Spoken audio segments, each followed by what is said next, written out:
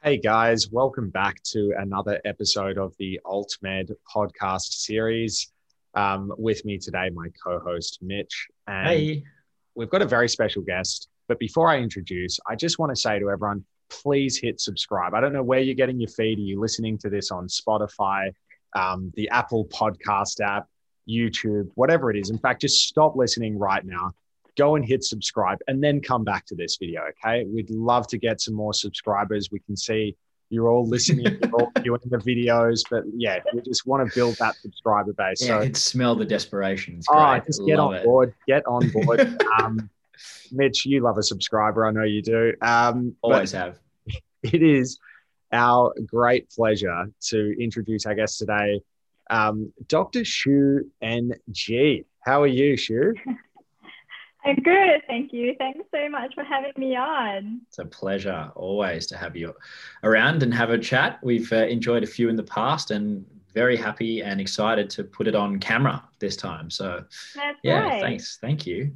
I think as per usual, we kick off with a little bit of a background for those who may not have come across your name just yet, for the very small few in the I was going to community. say there would only be a handful that haven't, given you Maybe, are the maybe. foremost, I cannabis don't know. I would- doctor in Australia. But yes, if you wouldn't mind taking us through your background, that'd be great. Yeah, thanks.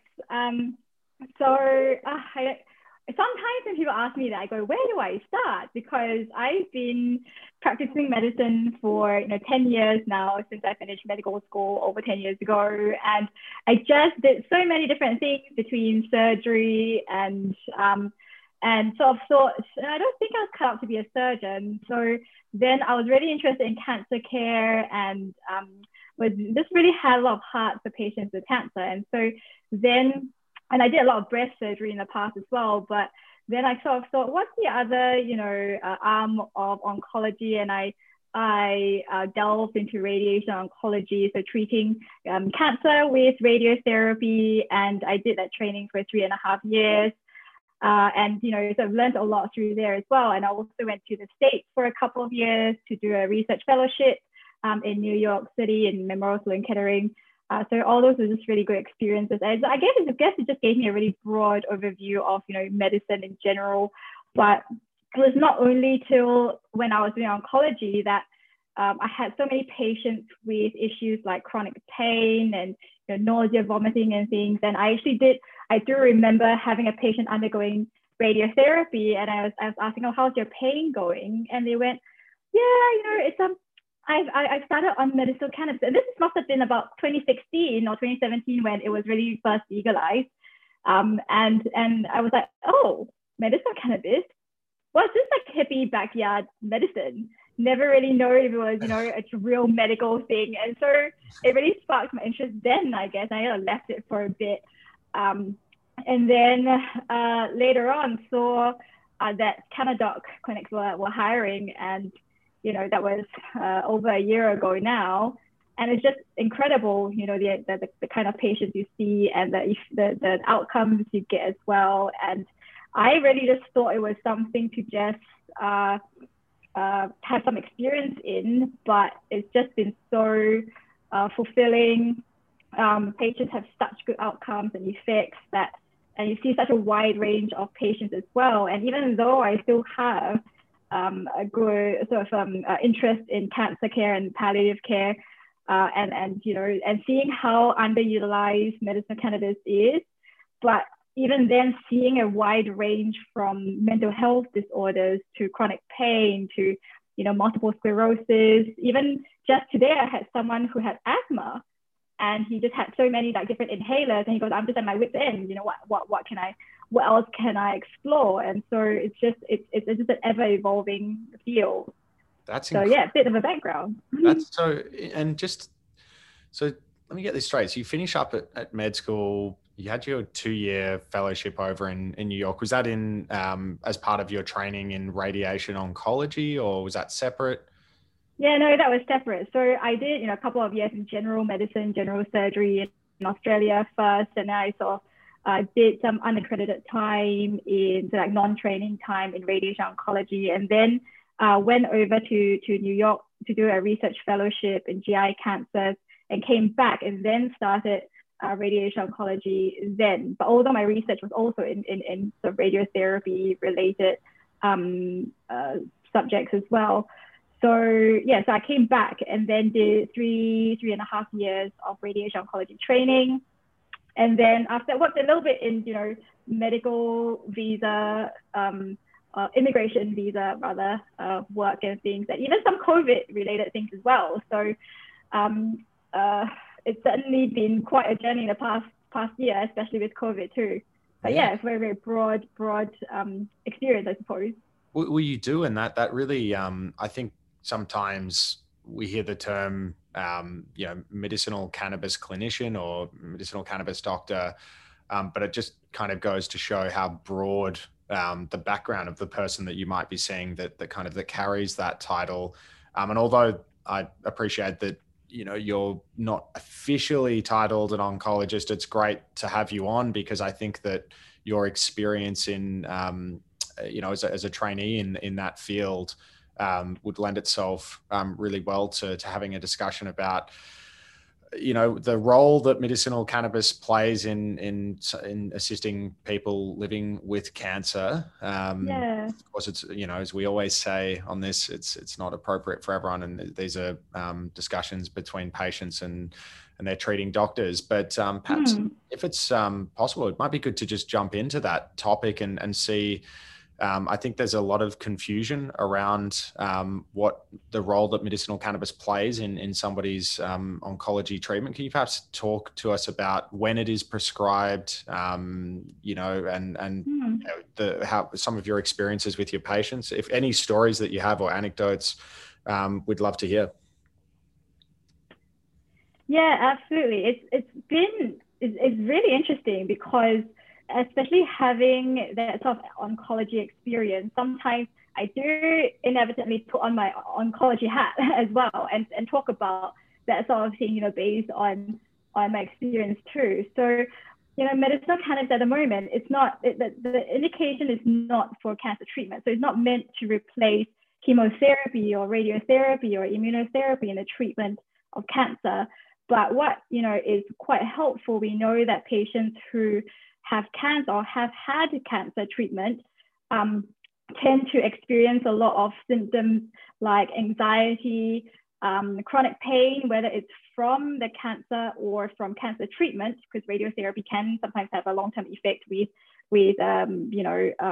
inflammation and chronic pain, but also with cancer treatment related nausea, vomiting. And quite often also, lots of these patients with cancer or undergoing treatment are on some form of steroid therapy that causes, insomnia.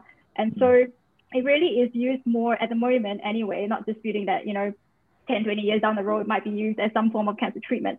But at the moment anyway, what's been shown is that it does help as an adjunct, a supportive therapy for patients who have, the previously mentioned symptoms, to help with them with their cancer journey.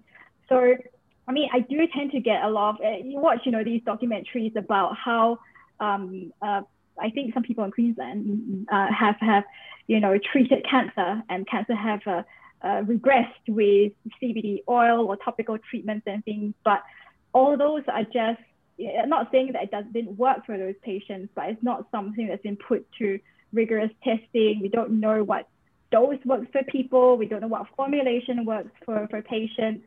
And so it's still, quite an unknown, but we know that it's quite helpful for patients who have symptoms surrounding their cancer diagnosis or their treatment.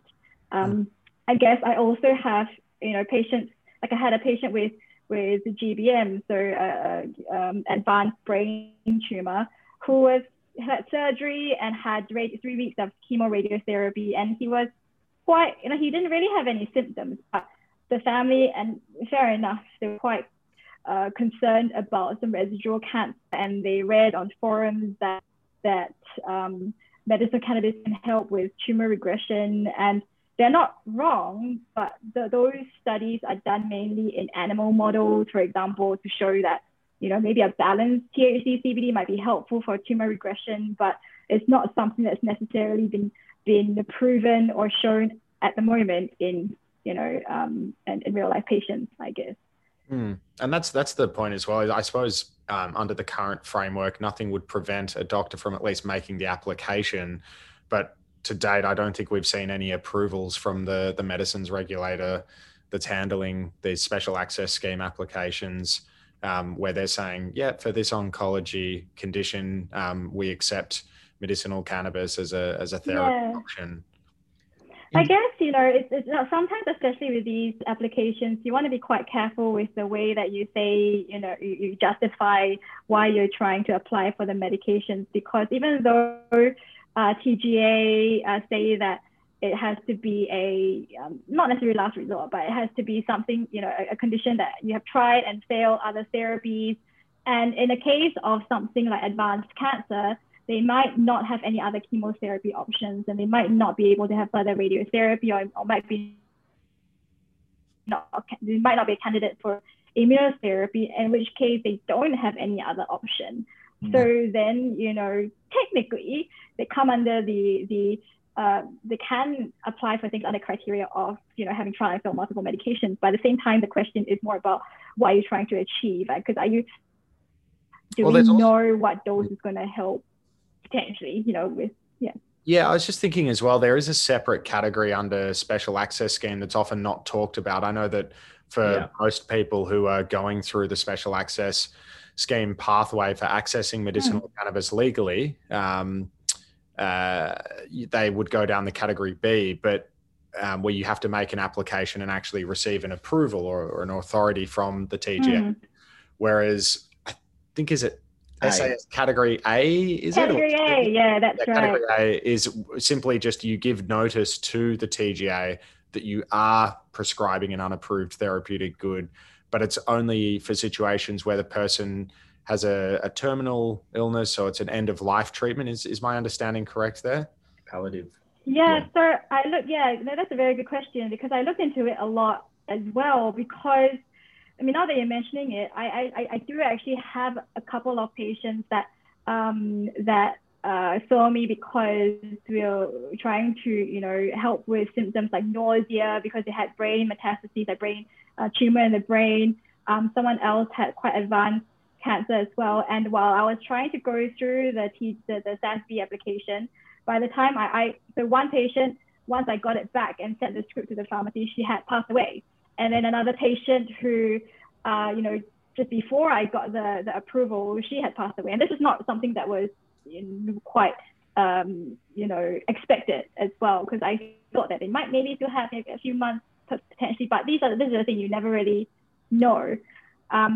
But you're right in that the SAS category A allows for so it's a notification process for patients who potentially have a terminal illness that gives them maybe a few months to live, but they could have either pass away or have deterioration within, unexpectedly. But the issue with that is that the ODC, or the Office of Drug Control, has made it such that patients who go through that process have to have a product that's imported, but not one that's imported through, the government. So not the ones that you already have here from Canada or wherever. So that scheme is really for the scheme, or that category is really for patients who want to import their own product from a product from overseas. But again, the issue is that then you might as well go through the category B, because that would be quicker than trying to get importation license and things from, overseas. So that's so why they have that category, don't really know, because they make it quite difficult. It's not like you can already have the medication here and then have that notification process. So there are, you have to first get that notification and then go through ODC to get the importation. And so there is actually, I'm not sure if you guys have seen, but on the SAS portal, where you click through either SAS A or SAS, whichever route you want to go through, under the SAS A, there's quite a long paragraph that says, note that the time of processing, even though it's within 2 days, but by the time you get the importation through, it will be longer, so much so that the SASB will probably be a quicker way. So there's actually a paragraph that says that. And that's really why. What they need to do is amend the regulatory framework to enable, because at the moment, Category B, as we mentioned before, is an application and then you await approval, whereas Category A is just simply give notice to the regulator.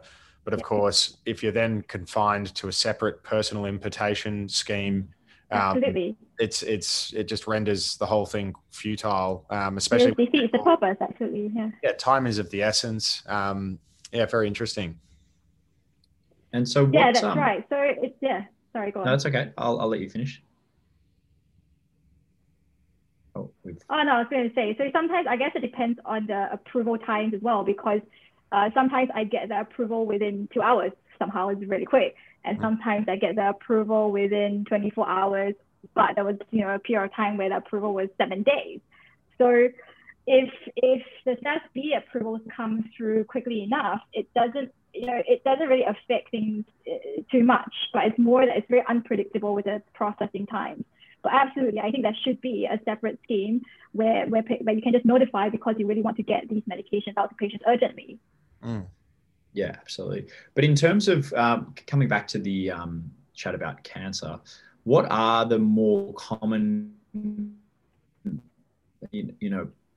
things you would prescribe for? Is it more nausea? Is that probably the most common indication that you would actually apply for special access to? So it's interesting because I think it's a combination of a few indications. So for example, I have a patient who's had breast cancer and radiotherapy and chemotherapy, and she, is that connection okay? So she's got a lot of anxiety surrounding her breast cancer diagnosis and the treatment previously, but she also has a lot of chronic pain, so like nerve pain after surgery, because it tends to affect the underarm nerves and things. But she also had insomnia. So then a lot of these patients have not just one issue; they have multiple issues that medicinal cannabis could be beneficial or could be beneficial for. So that's one patient. I've got another patient who has active esophageal cancer and has a lot of nausea, vomiting. She's like 90, and she had a lot of weight loss as well, and she wasn't eating, and now is on medicinal cannabis 3 times a day, and she's eating and she's put on weight. So it's really a mixture. I can't really say that there are certain indications that's more prevalent with these patients, because most of them tend to have multiple indications that medicinal cannabis could help them with. But that's the thing that is very helpful, because you might have patients with nausea, vomiting, and pain. They might have to have a myriad of medications to help with all those problems. But medicinal cannabis in the good formulations or different formulations can help with a lot of these. Yeah, and I think that's simple sort of tailoring of medication. I think that's something we hear common, patients with maybe a combination of sleep disorders, anxiety, pain, they kind of all get attacked by cannabis, if that's the right word to use, or remedied to some description, potentially in terms of trying to figure out combinations of polypharmacy that might work together. Very interesting. And can I ask, is it more, do you find you're more reaching for the CBD or THC scripts, or a combination with these types of prescriptions? No, that's quite interesting, because I guess a lot of it's not just about the indication and what THC and CBD might help with. It's also about the regulations around driving is the main thing for people as well. Because just because if I think that they have insomnia and they might benefit from something with THC at nighttime, we have to still be very careful about advising about driving. And some people will go, okay, well, no, I really can't, because I have to drive every day, or 200 km a week and stuff like that. So that's the barrier to them accessing particular formulations. But I would say that a lot of these patients, because of the nature of the symptoms they have, a lot of them mostly benefit from some sort of a balanced medication to help with, whether it's mood-related disorders, but also pain and appetite and insomnia. So balanced ones are one of the most common ones, but also depends on time of day. So if patients just go, oh, my steroid's not is causing me to not be able to sleep very well, I just need something at nighttime, then THC medications are very helpful. But I also have patients who just have quite severe anxiety and want to have just, a CBD-based medication to help with the anxiety. So it is a whole what do you call it? So lots of different medications I would prescribe for depending on the indications.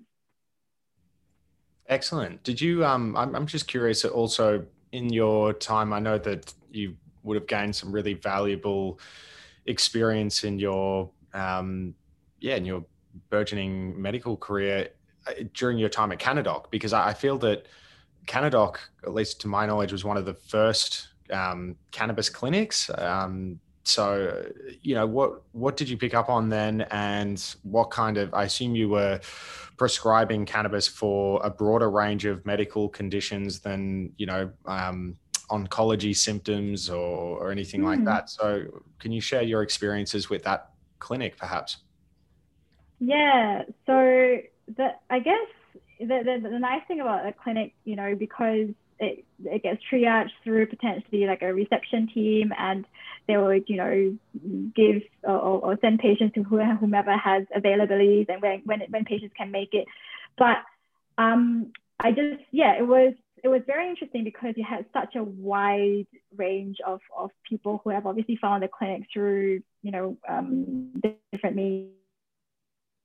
But patients with multiple sclerosis, chronic cancer, non-cancer pain, anxiety. It was a good clinic to really have a lot of exposure to lots of different conditions and really start to think about the different types of formulations and medications that could potentially help these different conditions, but also start to realize that just because 10 patients have the same problem, like 10 patients have chronic pain, they all have different dosing medication regimes, and it was a very good experience to garner a lot of experience in managing different conditions. Yeah, fantastic. In terms of since Canadoc, you're obviously now doing an independent cannabis clinician practicing. I would love to hear a little bit about what this next frontier holds for you in terms of what patients might need if they were to see you. Yeah, it's funny because today someone else had asked me the same thing. They said, "Oh, is there anything that's different to what you're doing at Canadoc versus what you're doing now?"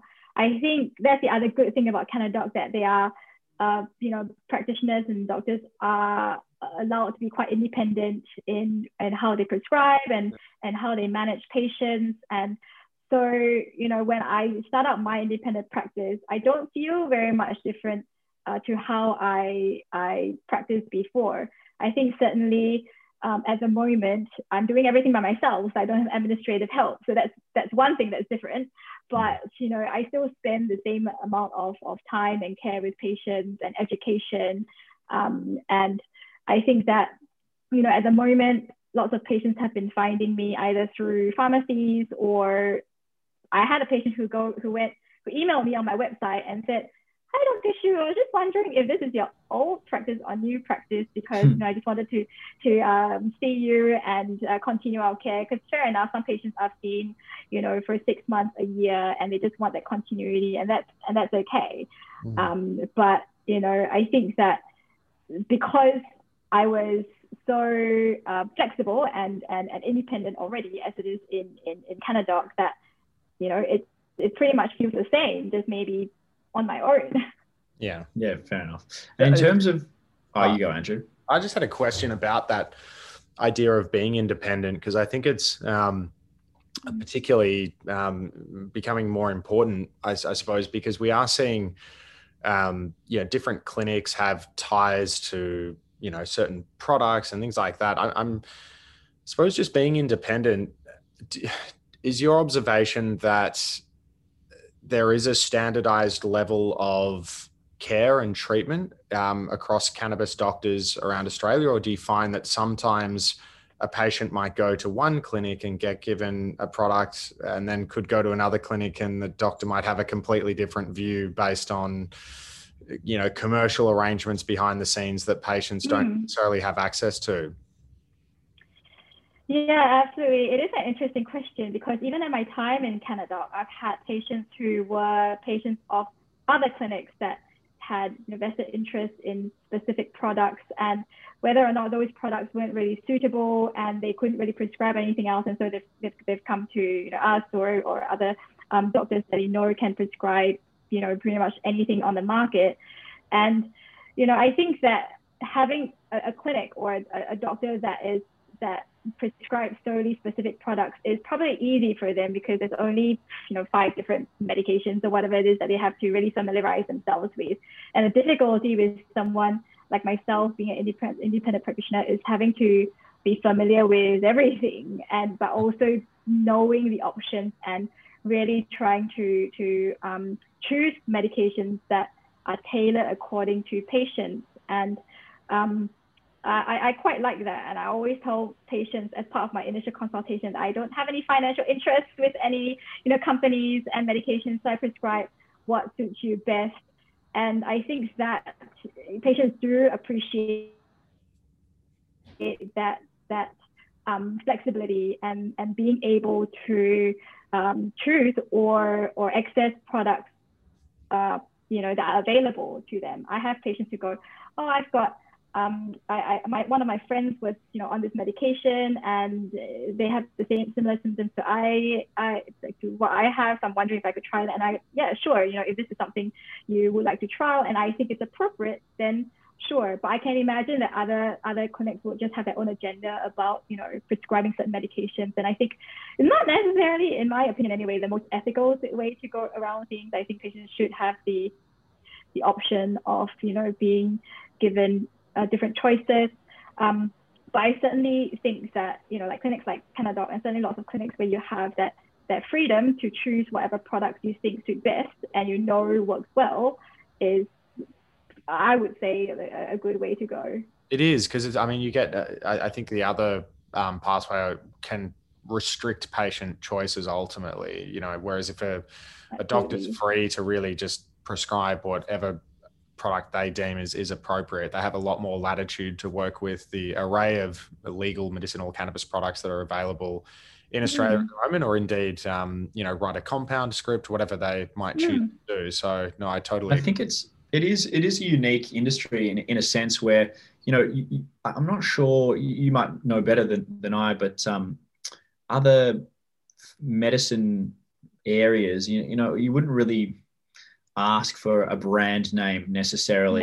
In other, you might say, look, I prefer Panadol to paracetamol from, the generic, for example. But beyond that, you're not like, oh, I feel like trying this strain or this type of product this week, or, it's literally the same product, but can I get a full spectrum Nurofen, please? Yeah, exactly. Just imagine. but it's like you don't really find that variation batch to batch in a single kind of product or a single active ingredient. And I think you're finding there's a lot more variance, at least I'm sure in your experience, or maybe you can tell us the types of products that you're looking for as a prescribing doctor. What seems to work better? What seems to work more effectively? I know it's very nuanced depending on the patient and their indication, but are you finding kind of general trends? Yeah, I think that, it's hard to really necessarily say that there's one thing that influences, choices and things, but cost is a big factor. There are the medications that, say, for example, balanced medications that can I have got patients who've tried different balanced medications and go, oh, they all work pretty similarly for me. And so they choose the one that's most cost effective, for example. But then, it's also about, let's say TGA or medications that you apply through TGA. So the shelf medications that are the ready-made, if you like, medications. Sometimes choices also revolve around the formulations that brand might have, that you might think that might work well for some patients. And yeah, like you mentioned, also like full spectrum isolates, whether a brand has an isolate and patient might want to try an isolate. And also it is nice to have that choice. I've had patients who've had certain brand medications and then switched over to a different brand with the same supposed formula, like THC content, and they tolerated that better than the other ones. So, it is like how I guess influences my choices is about patient indication, and whether we think about some formulations, also patient experience, what they've had before or what they know has worked well for people that they know and they want to try the same thing, for example. But it's hard to really pinpoint things because it's just such a variety of reasons as to why you might choose a certain product, and it can be hard for practitioners like myself, I guess, who has freedom to choose anything, to really keep abreast of all the different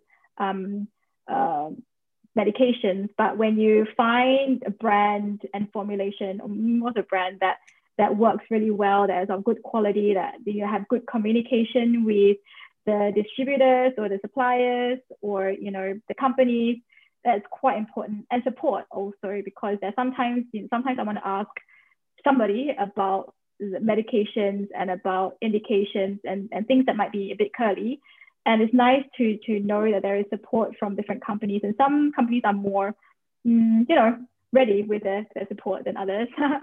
So that is sort of a determining factor for, I think, relationships with companies about support and things like that, for not just practitioners but for patients as well. I actually had a patient who said that, oh yeah, I spoke to the director of the who supplies this of the company, and we talked about the types of medications that could help. And so sometimes patients go, I want to go with this brand because I've spoken to this guy. So yeah, lots of reasons why you choose like different brands. Yeah, I was going to choose a medicine at Amcal the other day because I was speaking to the CEO of Pfizer, and I was just like, what do you feel like? That's it. Yeah, right. Yeah. It's a little bit different at the moment, I'd say. Here. Yeah, but the other thing also actually just reminds me that that I do have patients who go, oh, are these Australian grown? Are these Australian made? Are these Australian companies? Because I want to, especially during COVID times, to go, I want to support Australian companies and things like that. So that is actually also a consideration for some patients with the source of products and things as well. That's interesting. Yeah, absolutely. Yeah, I've heard increasingly people, and I think people trust the Australian quality. Absolutely. At the moment, or in general, over the years, we've got a great reputation pharmaceutically, and just look at even not in baby formula, for example, just the quality of production is, a different level. So that's right. Yeah, absolutely. You're going to say, Andrew? Oh no, I was just thinking.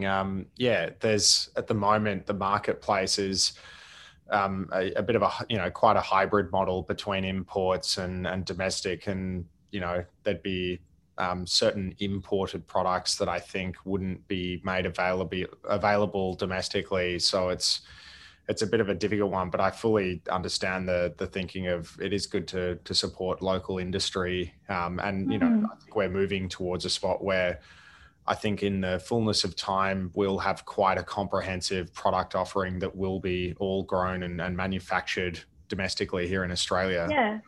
And we're just not there yet, but we're well on our way. There's some really exciting local projects that are on the ground, and yeah, we'll just watch and see. Really, it's one of those funny ones where sometimes depending on your, I guess, maybe your social circle, but sometimes people see, for example, with cars, like, oh, a German car is a sign of quality, for example, versus maybe potentially some Australian ones in the past, not all, but some.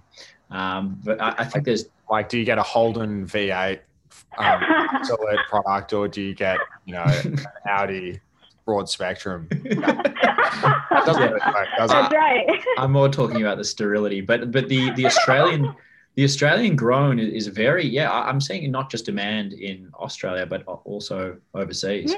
You're starting to hear people be like, oh, it'd be interesting to see, you know, Australia's got the right climate, the right weather to produce, and you know, the standards of production are very high, and we're seeing that now, where everybody else, for example, America and North America, has kind of rushed into producing cannabis, and the quality that's coming out there varies greatly. But we have so many different microclimates here as well. I mean, it's kind of, you look at where all the different sort of cultivation sites are operating from, you know, there's regional Vic, regional Queensland. I mean, there's just such a breadth of different climates. So, but yeah, we're, as you would know, Shu, we follow along the industry at a cultivation level, a clinic level. We just keep an eye on everything. But yeah, it's exciting. But very exciting developments, yeah. Definitely a question that I think is great. Whenever we have a medical practitioner, we're always very interested to know what are the most, you know, common questions you get? What are the, you know, for the patients out there or prospective patients, people thinking about maybe switching from, you know, black market to legal market, things like this. What are the important factors they need to know about, you know, accessing medicinal cannabis in Australia, and some of the major questions that you get asked? Yeah, I guess the number one question is, can I access it? So, you know, about the eligibility and things, which really isn't, you know, I think maybe 3-4 years ago, there was you know, a thought that it must be last resort. You must have tried and failed like everything on earth before you can access medicinal cannabis. And we know that's not true, because, you know, you might not want to try, you know, 10 different pain medications or 10 different antidepressants before accessing medicinal cannabis. I mean, a lot of them can work quite similarly and give you the same sort of side effects and things. And so you might have tried one and then don't really want to, you know, give antidepressants or other pain medication a go. And so, you know, the eligibility criteria is the main question that people want to know. Can I access medicinal cannabis if I have had this medical condition? And so, yes, if they have a chronic medical condition that's diagnosed and, you know, investigated in the past, and have, you know, tried some form of medication, and whether it's partially effective or they've developed side effects and couldn't tolerate those medications, you know, so quite a lot of people who are interested can actually access these medications because they would have,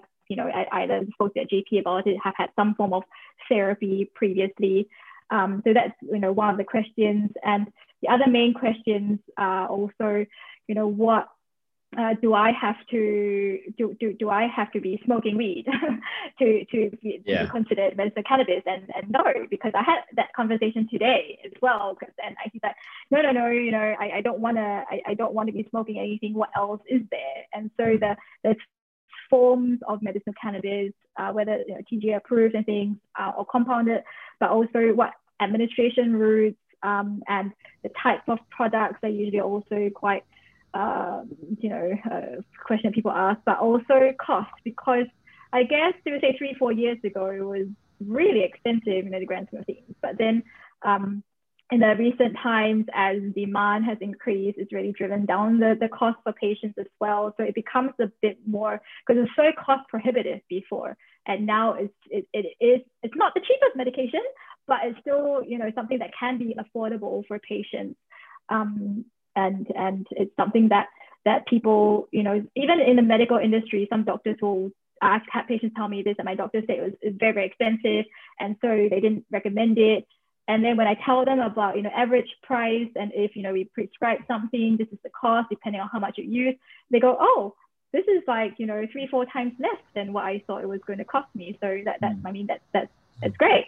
And so yeah, I mean, definitely those are, I think, the main questions that I get from people. Yeah. I think that's pretty consistent with what we hear. Can I access it? You know, am I going to get high? It might be worth also just if you could, like, what are some of the, because I think there's maybe a an assumption from a lot of people that might be going to visit a cannabis doctor that, oh, I'm going to a cannabis doctor, I'll be able to get legal cannabis. But I suppose to dispel that myth, what are some of the reasons that you would choose not to prescribe a patient cannabis? Yeah, great question, because certainly I've had to, so reject is a very strong word, but I've had to, decline some patients or say that it's not appropriate or Politely they're not suitable. Not a hard rejection. Get out of my clinic now. That's right. But also, I think a lot of the times people want to know the reasons as to why they might not be suitable and things that they just don't know. And when you sort of explain that, they go, okay, well, thank you for letting me know. Actually, my time in Canada, there were times I looked at referrals the next day, and even seeing the patient's referral going, oh, I don't think they're eligible, and I'll give them a quick call and just have a quick chat for free. But go, and they go, oh, thanks very much for telling me. I didn't know this. I'll do this and that and stuff like that. So in terms of reasons, I guess, if somehow they didn't get through to the eligibility criteria, or someone going through the eligibility criteria with them, then as one of the reasons is they actually had some acute problem. Like I fractured my leg, 2 weeks ago, and I want to start medicinal cannabis, or they actually didn't try any sort of conventional medication. Not necessarily that I agree that you must have tried something, but that is a TGA requirement that you must have tried some form of, registered medication, conventional therapy before actually accessing medicinal cannabis. But also other things like previous history. So if they've had a history of schizophrenia or psychotic disorder, I'm not saying that it precludes them from accessing medicinal cannabis, but they must have a psychiatrist involvement who is, happy with their progress or is stable under medications, or maybe they haven't had a psychotic episode for years, and there's a psychiatrist supports them using THC-based medications, for example. So, what about also, just on that one, sorry, just curious, yeah. Like family mental illness history. So, if say, my uncle or like someone close or brother or something, like what would be the response? Is that just more background for the doctor to sort of really monitor a little bit more closely, or could it actually be a material decisive factor in saying, hey, sorry, your sister had schizophrenia, I'm not comfortable prescribing to you? Yeah. So it's really about that knowledge of what the family history might be like. But also I think it's also on the TGA website, I think, that if you want to not preclude, but then if someone has a strong family history, so you say I've got 5 brothers and all of them have schizophrenia, and I just I'm 18 or 20 and I don't have schizophrenia, but maybe it's still it hasn't shown itself. And so some of the issues with THC, for example, is that it can unmask schizophrenia in younger patients. And so it's more about the strong family history, but I don't necessarily mean that it absolutely excludes them from having any form of medicinal cannabis, but it's more about knowing the risks, also being able to think about what sort of formulations you might choose. Maybe don't choose either THC free or low THC medication first, but also having them make sure that they have the appropriate specialist care as well if something should happen. But it's definitely it's something of consideration. Like I had a patient who has chronic fatigue, but her mom had bipolar, her sister had bipolar with psychotic episodes, and she was really, really worried that if she took anything with THC that she would have the same sort of problems. But it took a lot of education to work out how her sister had or why or when her sister had those symptoms. We deduced that it was more drug related, that her sister developed psychosis, and so eventually she moved on to THC medications with no problems. So it's a lot about trying to elicit what the risks are than actually saying, nope, you've got a family history, nope, your uncle, your great uncle had that. So yeah. And do you find when you do politely decline somebody's interest in receiving a medicinal cannabis treatment, do they furiously take notes about your reasons and then find their way to another cannabis doctor to try and get it right the second time? Or how does that often play out? I'm sure you must have heard stories then if you're asking like the question, because I certainly have had, someone, so because the idea is that you want to make sure you're prescribing things as safely as possible. And so, I've had a patient who had a psychotic episode like 10 years ago, and sure, maybe it was 10 years ago and maybe it hasn't happened since. And I said, well, I still do need an underlying mental health disorder. I said, still, if we could get some form of a clearance or something from your psychiatrist, and people have done that, they've gone to the psychiatrist, had a few sessions, and I said, okay. But like this particular patient just went, no, thanks for your help. I'm just going to call a different clinic and not tell them that I've had this episode. Like, okay, but what can you do? Right? Yeah, exactly. By the way, we just got a cameo from Ava, which was incredible. Your lovely Ava, just wandering around in the background, just a very interested audience member. Love it. Just staring here. It's very 2021. Bring your dog to work day. Yeah, it is, because look at this now. She was I'm at one of those like sit stand desks, and I've got my table's quite high, so she usually just jumps on my lap, and she's done that when I've been with patients. But this is too high for her to jump, but she loves to make an appearance because she's a princess. I'd love to say bring your dog to working from home day.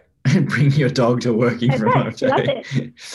I'd love to say it was the first dog we've had on the show. Unfortunately, it's our second. Darn it. Old Steve and CBD reviews. Ava's lovely. For those listening, we are just looking at one of the cutest dogs I think I've ever seen. Lovely little Ava, the Italian Greyhound. If your last name is NG and you're on our show, you've got to bring a dog. Yes. That's it. Well, that's probably a nice note for us to wrap up on. If unless you had any more questions, Mitch, I feel like or alternatively, I'll put it this way. Given that we wax lyrical with Shu from time to time anyway, I'm sure we could possibly persuade her to come back on for another episode. I'm sure there'll be plenty to speak about in the future. Yeah. Because we'd also love to hear, because I mean, just now that you've been in a clinic and now you're going to be operating independently as a cannabis doctor, would love to hear about all the trials and tribulations as you start the journey on this front independently. Yeah. I'm going to cap off with the question that we like to ask at the end here, which is, do you think medicinal cannabis or cannabis will be available recreationally in Australia? And if so, what timeline? By the way, I was talking about this question recently with another mate, and they said cannabis is already available recreationally in ACT. Well, yeah, or wherever. But anyway, no, I'm just trying to legally. Oh, legally. Sorry. Just caveat there. I was just trying to give a shout out to the black market listeners out there. But no, sorry, Dr. Shu. Any ideas on that? I think everyone. I think I sway here and there, but my opinion is still that we're quite, honestly, backwards. I'm also very conservative in very many regards. I mean, even when I was doing radiation oncology and was very much technologically based and things, and I always used to say, I think that we're kind of like 5 years, not more, behind places like the US and things, even with in that industry. And I think that if with medicinal cannabis, and actually legalizing recreational cannabis. But you're right, Mitch, it is legal recreationally in ACT. But I don't know. I'll be very, obviously it depends on who's in politics and, who's the major party. But also,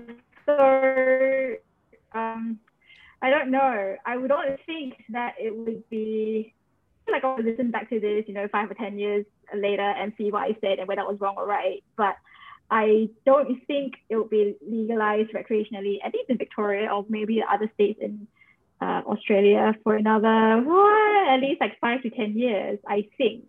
But you really don't know how the scene changes, it's so dynamic.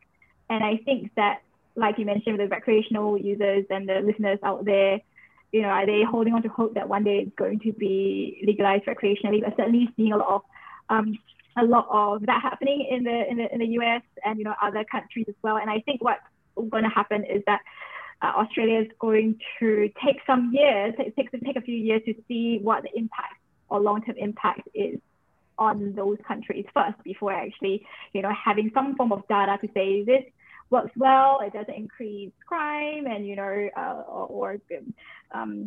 road-related, things, so injuries. And so I think it will take a good few years before they actually come up with that data and think about whether or not they want to pursue that. No, I think that's interesting. Safe for some. I think 5 to 10 years is generally in the range that we're hearing. So take note, politicians. I mean, hopefully some of them start listening more to Fiona Patten. But yeah, take notes. 2026 to 2031. If it's not done in that period, you're going to get a backlash from. I think we saw ScoMo's IP on our viewership list, so we should be all right. Well, then it's going to take a lot longer. To be honest. Anyway, all right. Well, on that note, we might wrap up, but we'll definitely do this again, Shu. It's been an absolute pleasure having you on, and Ava as well. Big shout out to Ava. We look forward to welcoming you both back on, and maybe we might get a cameo next time from your other lovely dog from Vino. Yeah, I don't really know what he's up to now, but yes, Ava does like an appearance, so not surprised. A little bit camera shy. No, we get it. All right. Thank you so much, Shu. We'll speak again soon. Thank you. Yeah, thank you. Bye.